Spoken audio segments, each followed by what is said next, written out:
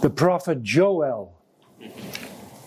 3 pages in the whole of the Bible. We don't know much about Joel. We kind of presume that he preached to the people of Judah and Jerusalem, because he mentions Jerusalem several times. And Joel, his names mean the Lord is God, and his father's name Pethuel. But that's all we know about Joel. And yet he has a very important message. A very important, a current message, applicable to our days. He's referring to the necessity of repentance. He gives here an urgent call to the people of Judah to repentance, to the covenant people of Judah. This repentance is necessary. Because what's the background? He's describing a huge army coming into the land, but we know this army consists not of men, but of locusts, grasshoppers, big grasshoppers who devour everything. And people are powerless to resist them. I know in the prairies it used to happen in the 19th century, the first settlers, and then suddenly there would come this huge cloud full of grasshoppers coming from the Rockies, and they would devour everything. They could try to hit them and wave, but it would terrible. Later on that all subsided because we were able to kill the breeding grounds in the mountains of the grasshoppers. That's why we don't have them anymore now. In the Middle East you still have them. It must be terrible to see that your crops ruined, eaten bare in a couple of minutes. That's what verse 3 also says. The land is as the Garden of Eden before them, and behind them a desolate wilderness. And so they come into the land. And before their face, verse 6, the people shall be much pained. They're shocked, they're fearful. These grasshoppers, these locusts, come into the land. And they run like mighty men, verse 7. They shall climb the wall of, like men of war. They shall march every one. They won't be perturbed. They won't turn around. They shall run to and fro in the city, verse 9. They shall run upon the wall, climb up upon the houses, enter in at the windows like a thief. And the whole land is darkened, because a cloud of locusts had caused indeed darkness to fall upon the land. It's a judgment of the Lord. Because the Lord had said in Deuteronomy 28 that if Israel would turn away from the Lord, there would be locust plagues. And that's what's happening here. Because they have turned away from the Lord. But then Joel also looks ahead. He speaks here of the Yom Yaveh, the day of the Lord, and it's coming. This day of the locusts. But we can draw the line further. The day of the Lord of judgment. The day of judgment is coming upon America, upon Canada, upon the whole world. Because all the iniquity that's abounding, we think the Lord does nothing. But the Lord is coming to judgment. And great that day will be. And therefore there's a call to repentance. An urgent call to repentance. It's necessary. For it is appointed unto man once to die, but after this the judgment. How often do we think of these things? Of the judgment of the Lord. And you know, we have the propensity to think that, it won't really matter to us.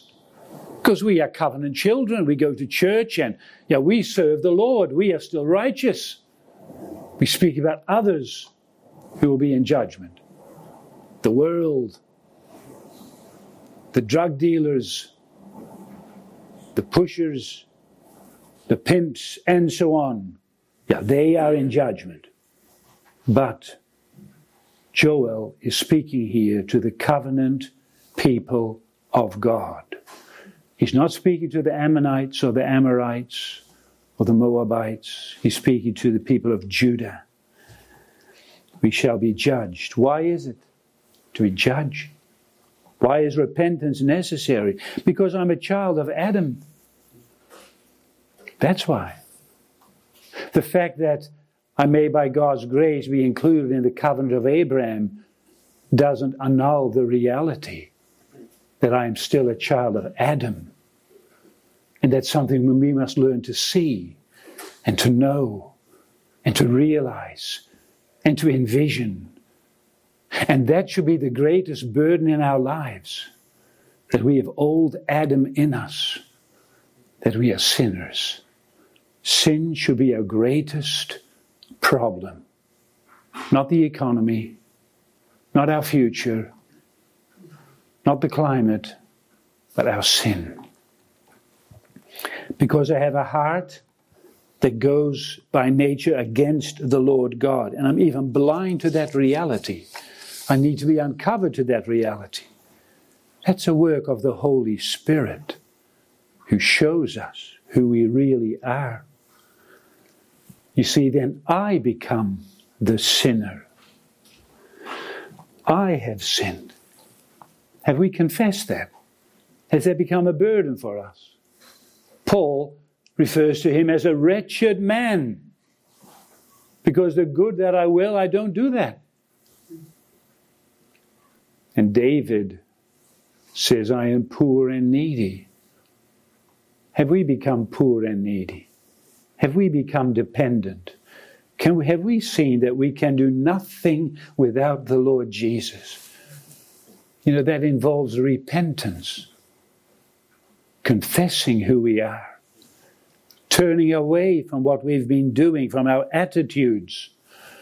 By God's grace, we have been kept from crimes, but we still have a heart inclined to unbelief. And unbelief is the greatest sin, because then we consider God to be a liar. It's not murder that keeps us out of God's kingdom. It's not adultery that keeps us out of the kingdom, although we will bear the consequences of that. But it is unbelief. Not listening to God. Not bowing to God. Not having a complete, unconditional surrender to God. That keeps us out of the kingdom. Covenant children. But they need to come to this activity of repentance, a turning to the living God. Have we seen these things in our life? Have we seen the reality that we must turn to Him? Therefore also now, saith the Lord, turn ye even to me with all your heart, and rend your heart and not your garments, and turn unto the Lord your God. It's the heart. Have we ever been undone and pained because of the inclinations of our heart? Has that led us to humility? My heart, that's a problem. The publican in the temple smote his heart, because that was the problem. And the prophet Joel says here, turn ye even to me, in verse 12, with all your heart, and with fasting, and with weeping, and with mourning. Mourning. Yes. Because I've done injustice to God. And I hardly even see it. I'm hardly even aware of it, of the reality that I've offended God. And I think that God owes me things. He owes me nothing. And to see that, that's essential, that's necessary. Have we seen these realities? That I've nothing to bring forward to the Lord. That it is grace. Grace alone. For by grace are ye saved. by faith, and that not of yourself, it is the gift of God. It's the almighty grace, power of God.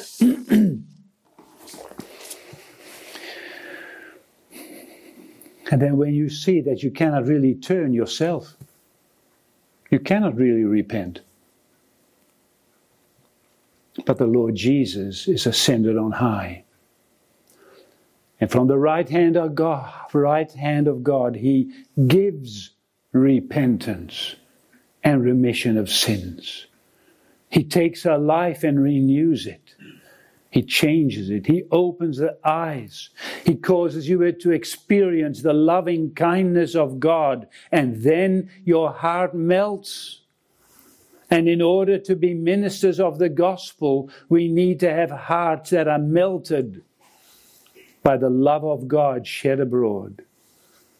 Because then we realize this is it. This is what it's all about. That sinners would experience this love. And there's an encouragement here.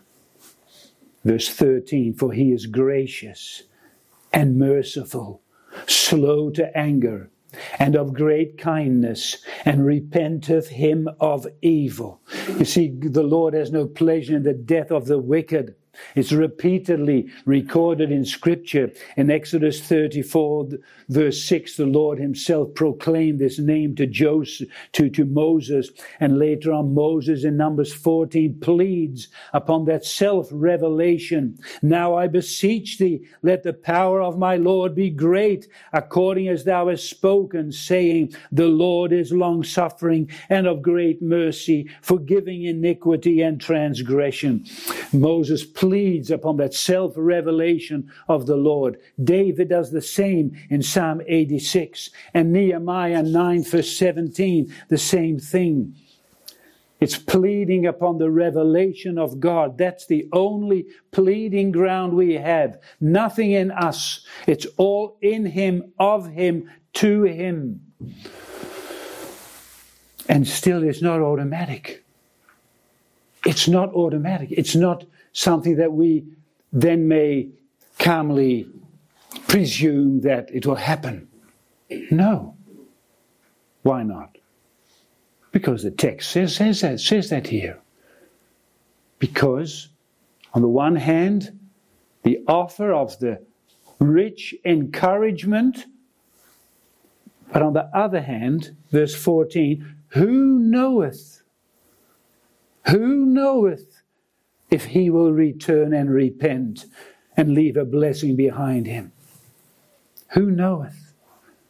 You see, it's not, and then he will come, so that we can just manipulate the Lord God by pleading upon His word, and then God has to do. No, God has to do nothing. He is sovereign. Who knoweth? We've deserved punishment, but it's grace. And you know, it's not revealed what God will do to those who wait for Him. He can do far more in your life than you are aware of, because He's Almighty God. And you see it here. He will leave a blessing behind of a meat offering and a drink offering, verse 14. A meat offering, a drink offering, while the locusts have just come in the land and there's nothing left.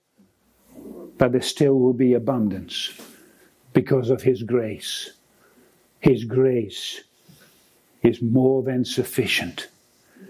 And so we need this repentance. Not just once, but continually. We need this awareness of His sovereignty and of our utter dependence upon God. Who knows if He will return and repent, so turn around and leave a blessing behind Him. May I lead you in prayer? Most blessed Lord, we thank Thee for Thy precious word. What would we do without Thy word? We would be in a jungle without any way or path to walk on. We will be on the ocean without any inclination where to go. But thy word is a clear light for our path and a lamp for our feet.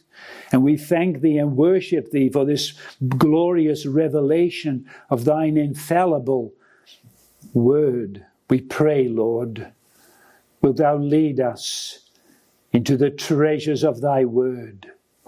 May we be students of thy word our life long. May we live in utter dependence upon thee. And may our hopes be upon thee.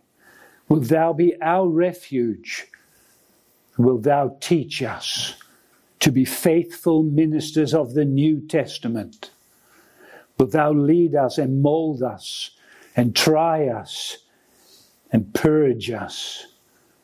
Lord, we need thee. Grant us thy light and thy truth, and may they lead us to thy holy hill. Wilt thou bless the seminary, bless all the professors, all the administrative personnel, those who labor here, be with the student body, and Lord, may thy Spirit bless the conversations and the instructions. May thy name be honored here. For Jesus' sake, amen.